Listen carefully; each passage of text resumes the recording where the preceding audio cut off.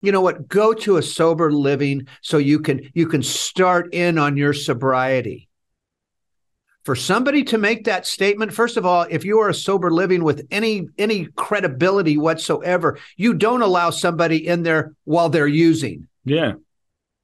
Because it affects everybody else in that house that's not using. I'm Flint Anderson, founder of PAIN, Parents and Addicts in Need. I've been in recovery since 2001, and there isn't much I don't know about recovery.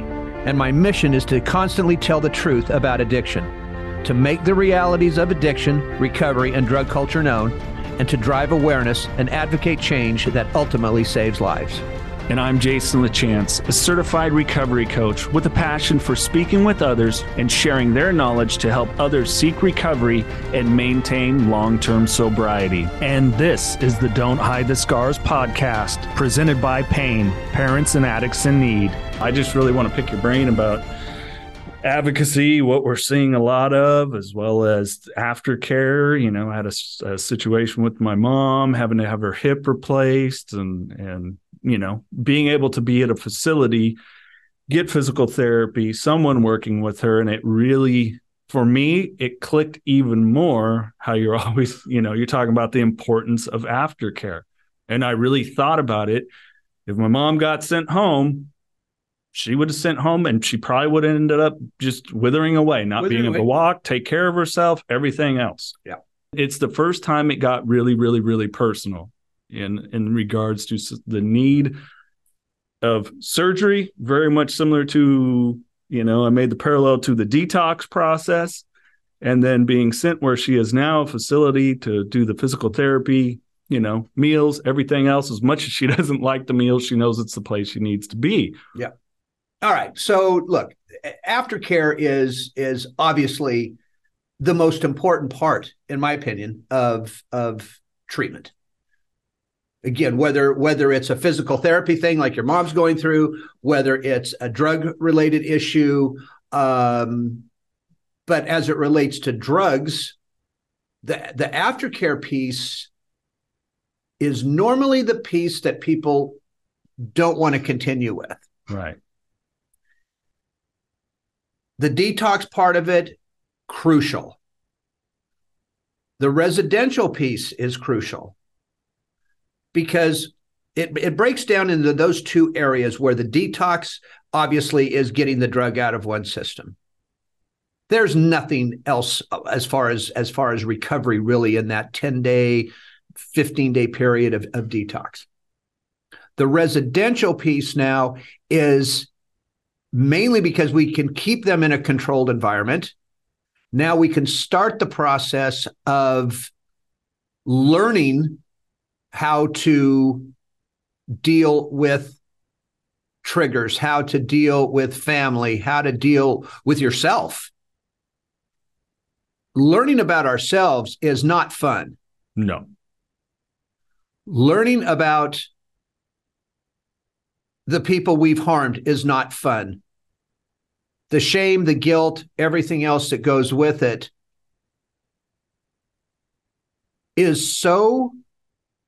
can be so detrimental to us. That's why treatment centers want to keep them there longer. If you just detox somebody without dealing with shame and guilt and those things, they're just going to go back out into the world, and they're not going to last long. No. They're not going to last long. But there's so many people out there that will say, well, I don't need the aftercare piece. I feel good now. I feel fine now. Well, the fact of the matter is you might feel okay, but you have no clue what's coming around the corner. Well, and I think just on a chemical level, obviously, you know, our body always wants homeostasis. It naturally always wants a level of balance. So when you are in a place that is controlled, the detox process has happened.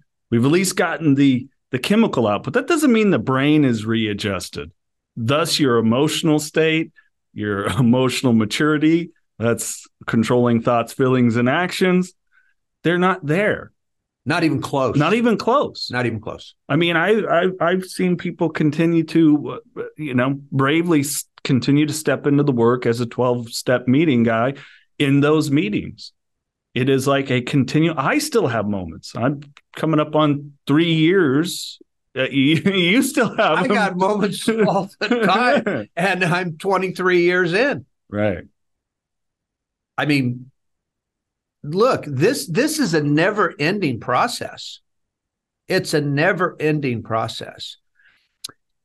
And the guy we talked to last week, Mm-hmm. was it Tim or Ted? Ted right? Perkins. Right. Yeah, Ted Perkins. You know, he was talking about, I don't know if this makes any sense, but he was talking about all those different pieces of life that are coming at us every single day. Mm-hmm. All the information that's coming towards us. We're being hit with everything, whether it's the news, TikTok, social media in general. You know, we have all these options to deal with every single day and choices to make. And when that brain isn't kind of settled in and ready to even make some of those choices, how do you think those choices are going to wind up? Yeah. I mean, more than likely, you know, we're going to make some poor choices still. Again, until that brain is healed enough to where we can sit back and go, oh, well, wait a minute. Maybe that choice isn't a good one to make right now. Yeah. Action and consequence of empowering versus disempowering decisions hasn't even, there's nothing that's taken hold, let alone it's a practice. You know, you're going to have these moments and we're human. We're going to have screw ups. We're going to make mistakes. It's then the process after how to make your amends, apologies for people that, you know, I've had people like, what the hell is an amend? I'm like, well, it's what us people in sobriety and recovery make, as opposed to just an apology. Sure. But we also, you know, I think there's a lot of people in recovery that use that as an excuse. I really do. Because we're used to making excuses. Sure. We're always, I mean, when we're in active addiction, that's all we do. Yeah. Is make excuses. And so again, how do you go from making excuses and living that lifestyle, and all of a sudden what at day 20 that changes? Yeah. No, sorry, it doesn't work that way. Yeah, that comes a lot of the false thinking too of the family dynamic that really has to shift. That sometimes, and you've seen it far more than I, of people just not really on board, because everybody plays a role in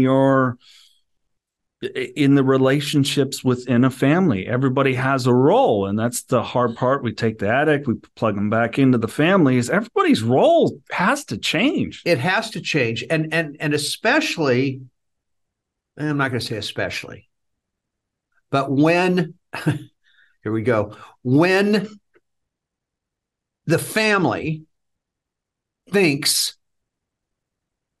that they can fix this.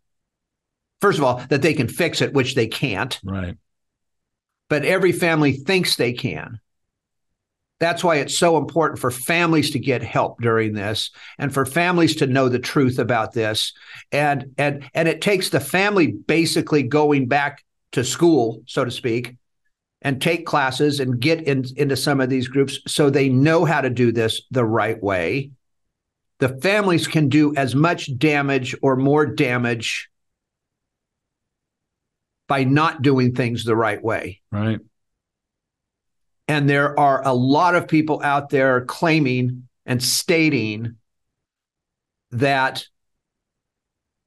you know, if we just love them through this, if we just love the addict through this. And I think it gets down to, how do we define love? Yeah. Right? Yeah. No, very valid point. How do we define what that love is? If one thinks that they're just going to continue to hug and to kiss and to enable and to, you know, almost making excuses, but that's okay. We're just going to love you through this with the butterfly and rainbow routine. Sure. I'm sorry. It does not work that way. Yeah. So define what love is. New Perceptions North, the premier drug and alcohol treatment and recovery center in Central California. A full continuum of medically supervised, top-quality care with programs for detox, inpatient residential treatment with dual diagnosis, intensive outpatient treatment, sober living, support groups, and more. With 50-plus years of combined experience and sobriety, Flint Anderson and Thelma Gatlin Wilson provide adult men and women with the highest caliber of professional health care, treating each client with compassion and respect, and a safe, comfortable environment to begin the process of recovery. To proudly create and sustain a life without addiction, call 559-978-1507 or visit newperceptionsnorth.com. I think, too, it might be a situation of maybe it's an individual that the normal paradigm of the family is that what you're talking about, the very doting type of approach, and they got to go a little bit more of a hard-ass approach, to really change and realize, maybe some of my issues are the way I create boundaries. And then on the other side of that, there might be the hard-assed individual that, maybe the tough mom, dad, whatever it is, puts all these expectations, pressure on the kid. I might have to learn to shift and just go, look, I love you. I'm proud of you. We're going to get through this together. They might have to shift the approach too. It's not all just, you got to go from a softie to a hard ass. Sometimes you got to go from a hard ass to a little bit of an embrace. It's individual based that people, Yeah. I have no problem with that. It's what you do with it. Right. It's what you do with it. Look, because I think a lot of people out there assume that when I'm talking about you have to be a hard ass, that it's, hey, Jason, you're not going to do this, right? Because I'm not putting up with this shit any longer. Right. No.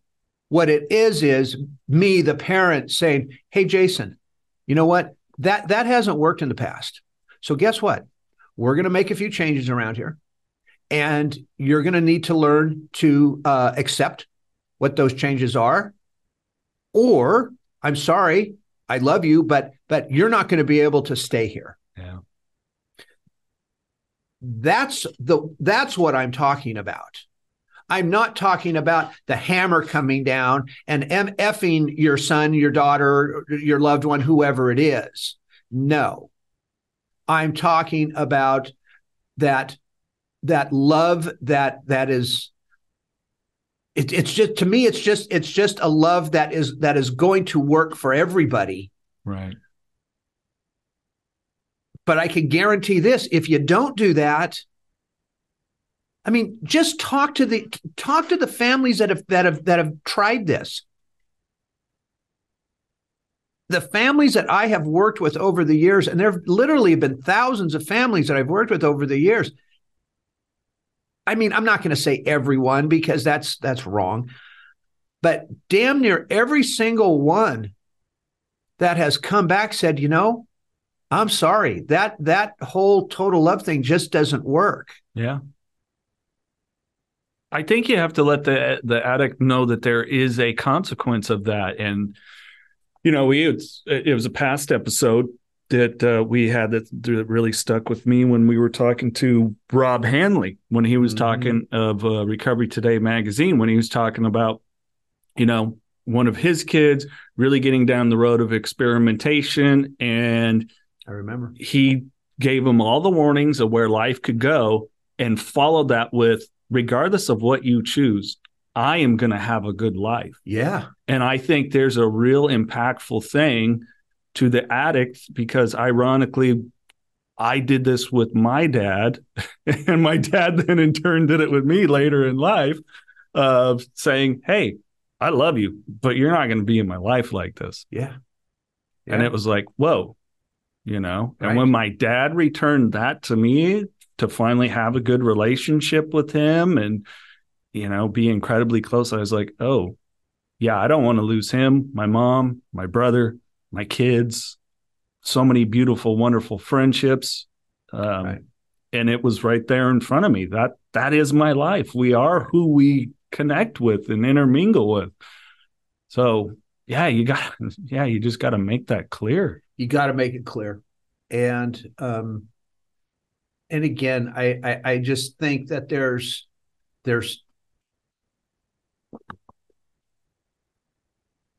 a lot of people out there that, and I'm talking about parents now,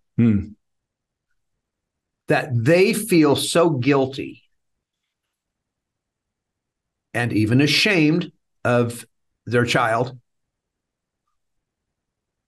that has turned to substances,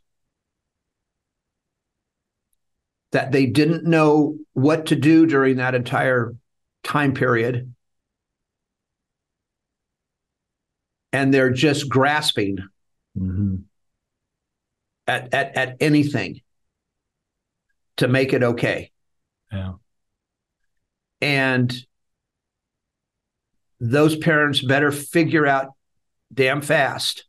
Look, it's so difficult to sit here and say there's only one way to do this. Yeah. Okay. And it is. It's difficult for me to even say that.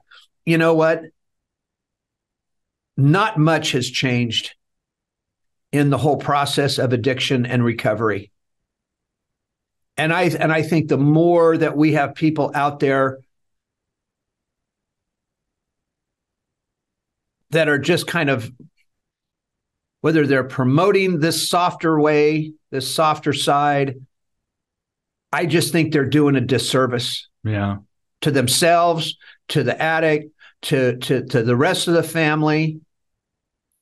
I mean, yesterday I'm sitting here and Pam's talking to somebody on the phone.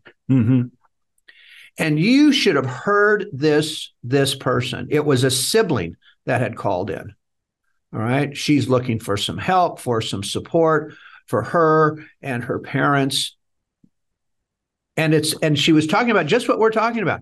The parents are doing this whole soft, enabling, side to it, that this young woman feels so left out of the family. Sure. Feels so left out. I mean, Pam's got her on speaker and I'm listening to it. And it's like, and Pam did a wonderful job of explaining this to this young lady. But this young lady's ready to walk away from the family. Not that she doesn't love them, the brother, or love the parents, or anything else. But she's had it. Yeah. She's had it. Jason, it's a tough one. Okay. It is a tough one. But when I look back at where we are with addiction today, the number of people that we have that are just flat ass addicted, whatever the reason is. Right now, I don't even care about the reason. Medical, they wanted to do it. They wanted to get high. They wanted to be whatever the case may be. We're not seeing numbers drop. No.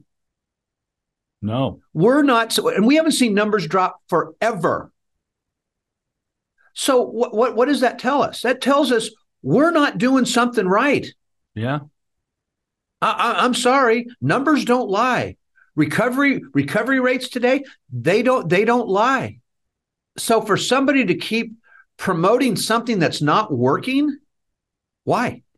Yeah, and I think people miss that. You bring up such a good point. Like, yes, the drug climate culture shift, that we've seen it. We've seen the movement of heroin, not heroin, cocaine, and now we're in this fentanyl, benzo, and like just this incredible crisis that we're all seeing as people are left on the streets to simply use and die. Regardless of if there's advocates out there on the street providing food, clothes, meals, clean needles, whatever it is, they're still leaving it to die. And that's the other thing I wanted to ask you about, was the dangers of some of the advocacy and what people are saying and or doing. And I know the vast majority, I think, try to come from a good place of help. They do. You and I see it often, though, where we're like, oh, that's simply ego right there. That's simply ego. It's like, come on. Because like anything else, not to interrupt, go ahead. But when we have a hot topic in this country, everybody jumps on the bandwagon. Yeah. The majority of advocates out there today aren't in this on a daily basis. Right. They are, because we have social media, because we have TikTok, because we have, all the different platforms out there, it's easy for somebody to get on there and talk about the hot topic of the day. Yeah. When in reality, you don't know shit about what is going on. And that is more damaging, I believe, than anything else. Yeah. If you or a loved one is struggling with addiction, please call PAIN, Parents and Addicts in Need, at 559-579-1551, or visit us online at painnonprofit.org. Follow us on social media on Facebook, Twitter, Instagram, and TikTok at Pain Nonprofit. And please subscribe to the Don't Hide the Scars podcast and share with others wherever you get podcasts and on YouTube. And if you would like to donate to PAIN, Parents and Addicts in Need, please click the link in the description to make your tax-deductible donation today and help us save more lives gripped by addiction. And I want you to think about this for a second. Those of us that are in treatment, do you know the majority of us get a bad rap? Why do you say that? You're just in it for the money. Oh, yeah. You're just in it for the money. Yeah. No, the majority of us are not. The majority of us want to help people, but we know what it's going to take to help that person. So when we say, no, we actually need to keep somebody there longer, it's not for the money. It's the fact that that's what it's going to take for somebody to at least have a chance at long-term sobriety. Yeah. By the way, ask any of us with long-term sobriety, and every single one of us will tell you that's what it takes. Yeah. Well, and an individual that made a good point was when we had Adam Jablin on recently, and you had asked him about that very thing. And he said, what's the difference between me and all the people I was in treatment with?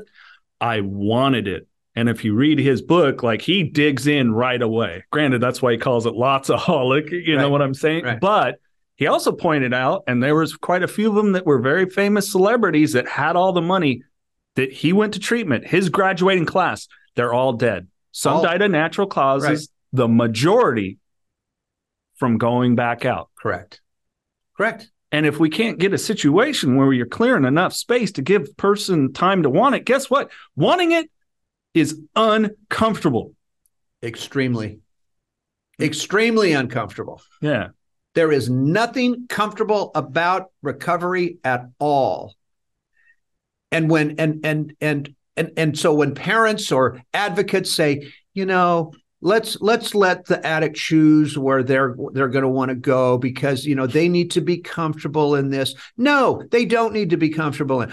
Plus, they're not going to be anyway. Yeah. How comfortable were you on your last stint when you hit the Mighty Ford clinic?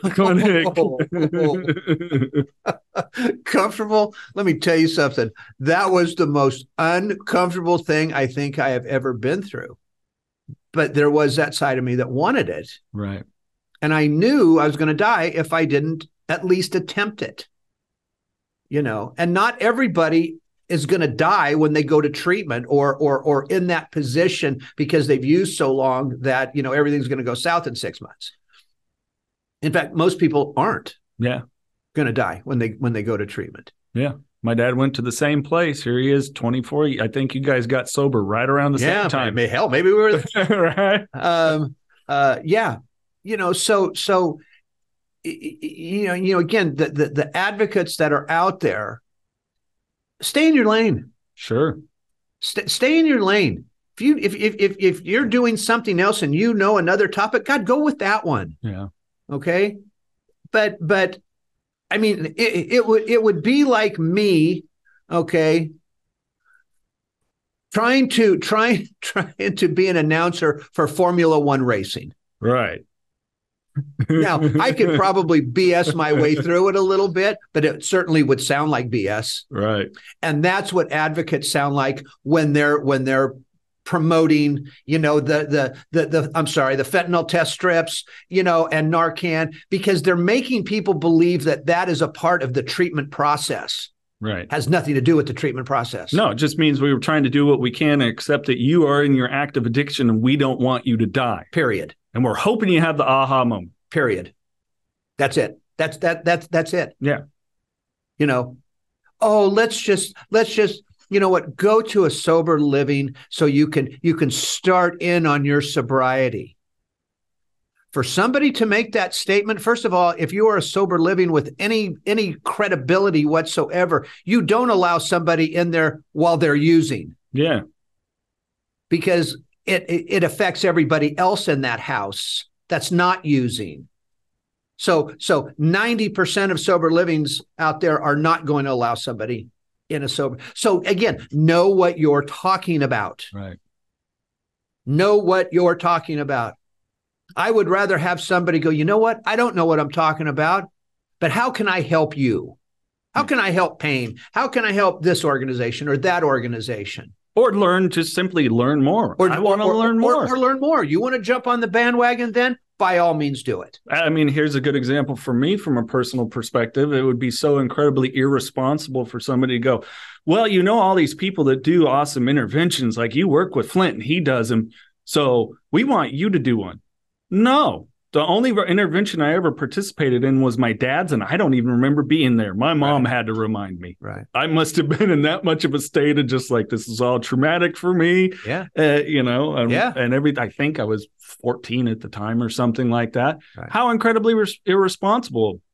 But I can go, you know, hey, Flint, I would love if the family would accept it and you, when you have your next intervention, to be there. I would like to sit under your tutelage and learn.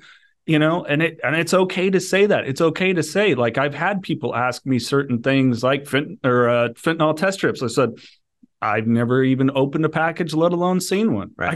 I've done Narcan training. Sure. I know how it works. Have I personally administered on someone? Thank goodness I haven't had to. Right. But I'll be ready to go if I do. Right. I said, I'm also CPR certified. I've never had to do that either. Right. But if I'm called upon to do so, I can't. Absolutely. But these other areas, they're not my lane. Exactly. And, you know, what also bothers me about advocates is, you know, they're talking about, yes, you need the fentanyl test strip, you need the Narcan because we don't want you to die. Right. Well, Mr. Advocate over here, why aren't you telling somebody after first of all, you better tell them they can't administer it themselves. Right. Because it's almost like they're talking to the addict going, you need a fentanyl test strip and you need Narcan. Well, do you think you ought to tell them that you're not able to administer Narcan by yourself because you're now in an overdose? I think people tend to forget that one too. Yeah. Okay. Because people don't know about this. The other piece to that is, what are you telling them to do afterwards? You just need the fentanyl test strips and you need the Narcan. Hey, good luck to you. Yeah. No. Are you explaining to them what's going to happen to them after that? You giving them any place else to go? And by the way, not to a foundation, to a treatment facility. Yeah. By the way, have you checked the treatment facilities?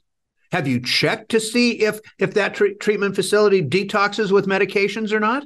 Or are you just picking a name out of the air because you talk to somebody and you think they're nice people? Well, yeah. I mean, here, for example, I mean, if you know a bunch of reputable locations around this country that if it really was called upon, that somebody calls, yeah, we can get you in somewhere. You bet. Is this place reputable? Is that not? You bet. You know, those relationships have been developed over the, 15 years. 15 years now? Absolutely. So I think it's, you know, again, I get where a lot of people's, you know, they want to have their heart in the right place, hopefully, but there's some dangers that come with that. There are. You know. No question about it. And look, can you stop these people? Not really. No. You know, they want to hear themselves talk. Yeah. And they're gonna, you know, say the things that they're gonna say. But let's hope it doesn't come back to bite them in the ass. Yeah. I don't personally, for any of those that are still in active addiction that we help to give some sort of jubilation to us. I would hope that love develops, because it was like, when it was a situation that I could have died, these people here told me the freaking truth. Yeah. And I got help, because I get it. I have love for the people out there that are just not wanting people to die, get HIV, hepatitis, all the different things. I totally am with you on that. But we better throw the other side of it there, that, hey, I understand you're still using, but this is also here. There is another way than to continue to just use. Yeah. Because me, like, I wouldn't look at someone if they went, hey, can I have Narcan? I use fentanyl sometimes. So do my friends. We trade off. I would probably still be like, yeah, but you're also going to call this number. Mm-hmm. And at least let the seed get planted. At least plant the seed. That, there is help. There is a way out of this. I don't have to let my existence, not living, because you're not living, right, be this way. Yeah. Look, recovery is not about existing. Yeah. Recovery is about freedom. That's what it is about. And I wrote a piece a little while ago about the methadone situation again. And people need to understand methadone is an opioid. It's a synthetic opioid. It is a narcotic for those advocates out there that are promoting methadone. Let's just put aside that it's the world's worst drug to get off of. Let's put aside that it totally controls your every waking moment. And remember that we are still giving a narcotic to a narcotic addict. That a treatment center won't detox. That a treatment center will not detox unless that dose is so low, because no treatment centers can keep methadone on their property. So again, Mr., Mrs. Advocate out there, know what you're talking about before you open your mouth. That's all I got. No, and I look, and we're sitting here, we're laughing a little bit about it. All right. But both you and I know this is serious business. Yeah. And I know you take it seriously. I know I take it seriously. Sometimes I'm sure there's people out there that go, man, you're taking it way too serious. And I'm going, no, I don't. Yeah. In fact, I don't think I take it serious enough sometimes. Yeah, it's life and death, people. It is. It's that's well put. It's life and death. So when you jump into the life and death game, you damn well better know what you're talking about. Mm-hmm. You damn well better know what you're talking about. Because there is nothing worse than somebody dying on your watch and you didn't give that person the right information. We know around here that when we give information, we're given the correct information. And are people still going to die after we give them yeah, they are. Yeah. Yes, they are. Yeah, I had that happen recently. You bet. Buddy that I did some catering work with, and he moved away. I'm going to be in a better environment. And then he went dark for about a month and a half. I went to wish him happy birthday on Facebook and see him on his page posting for his memorial service. Oh, Jesus. So yeah, I tried to give him every resource I could. And sometimes, and I learned this a long time ago, sometimes there's people out there that just aren't going to be saved. Yeah. And that's the frustrating part. That's the sad part. But it's going to happen. Yeah. Sometimes we just don't have, the majority of the time we really don't have any control over what's going to happen, other than the fact that we're given the right information to somebody. We can hand out the fentanyl test strips and the Narcan, and that individual might have all of them. And as you've talked about, and, I know that disease of addiction will quickly override the decision making and be like, I don't care what's in it. I need my fix. You bet. You bet. Yeah. So what uplifting Welcome to our world. do we have? Welcome to our world. There's hope, though. There is. We can't ever lose sight of hope. No. And we don't, because again, there's a lot of us out there that are doing it, have got sobriety under our belt. We're still working at it. It's a work in progress. It's not something that ever goes away, And again, without beating a dead horse here, I really wish that there could be some sort of. I'm going to change it up a little bit here because I'm just not seeing the changes that need to be made in our system. I'm just not seeing it. There are a couple. I'm going to explain it in this term. All right. So there's a county out there somewhere, right? And again, I have to say it's not around here. Anytown, USA. Anytown, USA. And there is, and in one, and this is actually down in Southern California. And in this one county, they have one county-run outpatient program that takes Medi-Cal. Okay. And I know there are several organizations in that area that are trying to get Medi-Cal approved. And they've jumped through all the hoops. They filled out all the documentation, right? And they still have to go through and go before the county board of supervisors, and they have to just jump through many more hoops.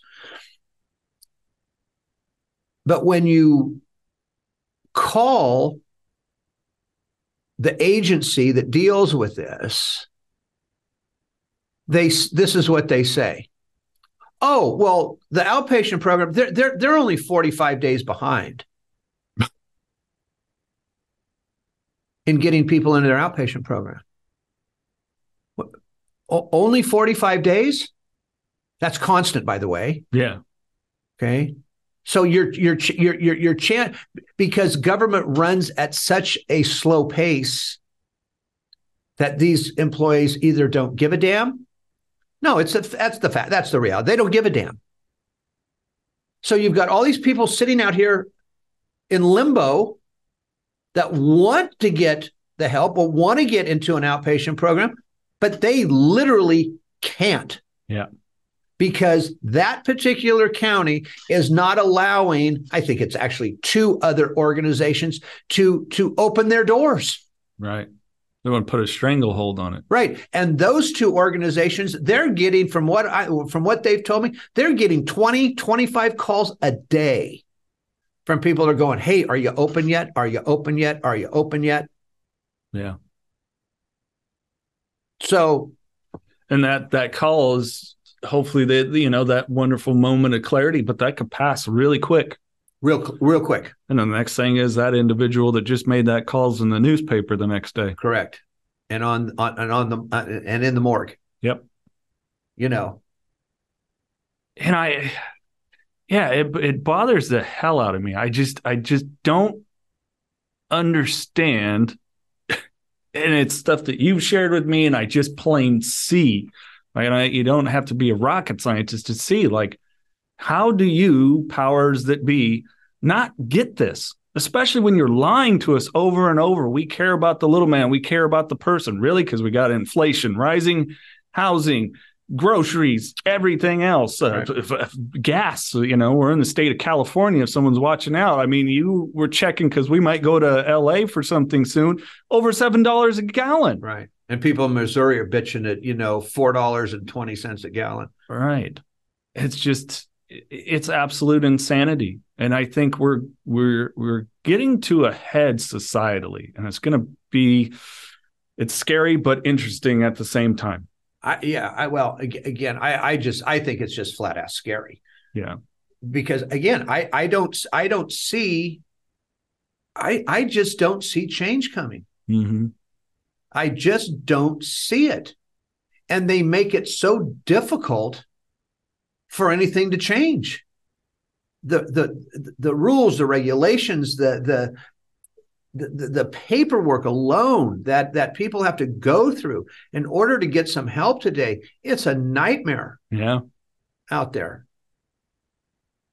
So again, it's we can preach until the cows come home, about awareness and about the new drugs, and we will, right? We're going to continue to tell people to be on the lookout and try not to do this or not to do that, or look for this or look for that. That's only going to go so far. That's only going to go so far. And I don't know. I mean, again, I don't know how that changes. In fact, this morning I'm sitting there with Pam, and of course, we do such wonderful work with Jim Patterson, in his office that that we're trying to formulate a little plan on how we can get this message to at least some of the committees up in Sacramento that deal with insurance companies, how we can get in front of them to start talking to them about this. Because if we don't have everybody working together on this, or at least starting the damn conversation on it, I'm sorry, we're never going to get anywhere. I used to think it was a situation when it comes to government stuff that it was ignorance, and now it's just then it was like, is it stupidity? Now I just don't think they give a shit. It's like if you had a 747 crashing every day, which is what is happening with addiction, it would be all over the news. There would be a government investigation and change of policy and how do we stop all these flights. But when it's just the situation for most of it, well, it's just the homeless individual on the street. It's the person experiencing homeless who's an addict. Oh, well, we're trying to make sure they don't get hepatitis or HIV, and we're giving them stuff to, test their drugs. And if it does have it, then be revived. It's like, are you kidding me? They're trying to put a Band-Aid on an open, gaping wound. Yeah. Is what. And this has a little something to do with it. I'm watching a piece this morning that Biden's press secretary is standing up there, and she's talking about how he has and this administration has done such a wonderful job in curbing the amount of illegals that are coming across the border. And on the other screen, it is showing approximately 2,500 illegals bum rushing the border last night at 3 a.m. to get into the United States. It's the same thing, right? With addiction, it's the same thing. And again, we're just not. God dang it, we're just not doing this right. Yeah, we're just not doing this right. Yeah, I think it's a lot of pacifying, just like, see. Give an effort. And I think it's just justifying in a way for certain individuals, government, whatever, to just go, see, I'm doing my part. I'm doing my part. No, you're not. No, you're not. And again, kind of going back, I would rather have somebody say nothing. Yeah. And just say, how can I help? Yeah. That would be great. Yeah.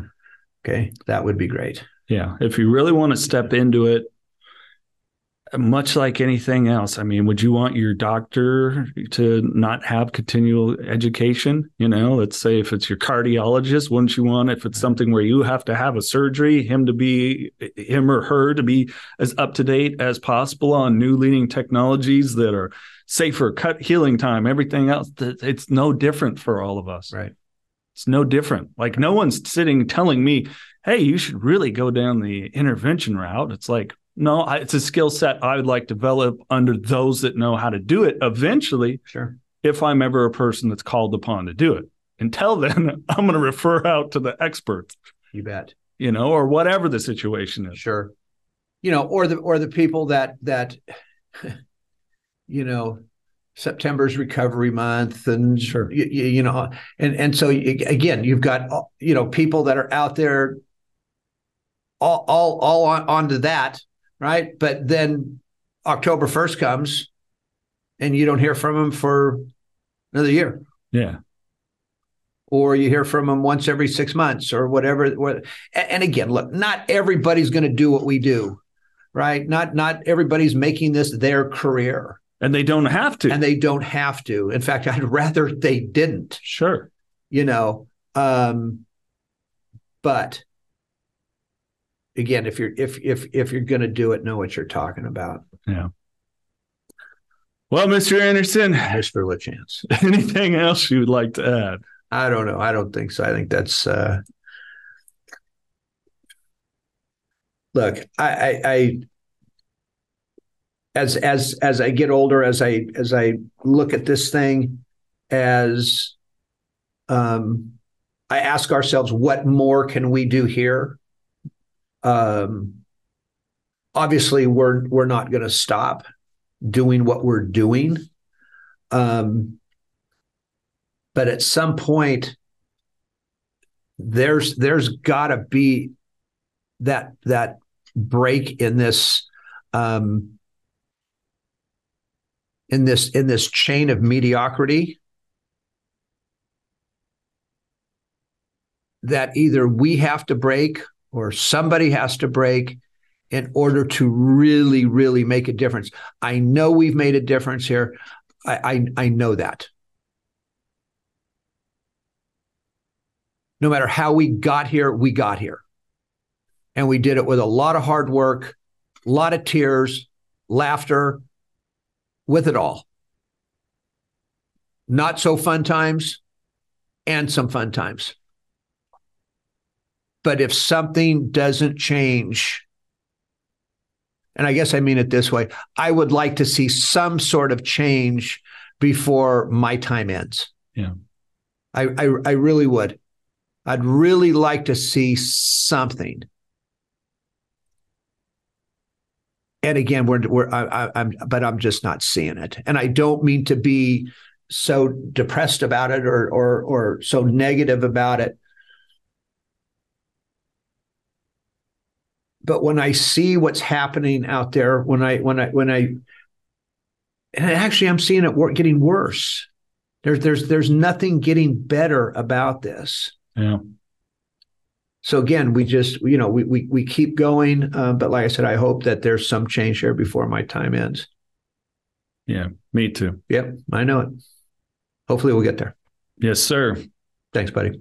If you or a loved one is struggling with addiction, please call PAIN, Parents and Addicts in Need, at 559-579-1551, or visit us online at painnonprofit.org. Follow us on social media on Facebook, Twitter, Instagram, and TikTok at Pain Nonprofit. And please subscribe to the Don't Hide the Scars podcast and share with others wherever you get podcasts and on YouTube. And if you would like to donate to PAIN, Parents and Addicts in Need, please click the link in the description to make your tax-deductible donation today and help us save more lives gripped by addiction.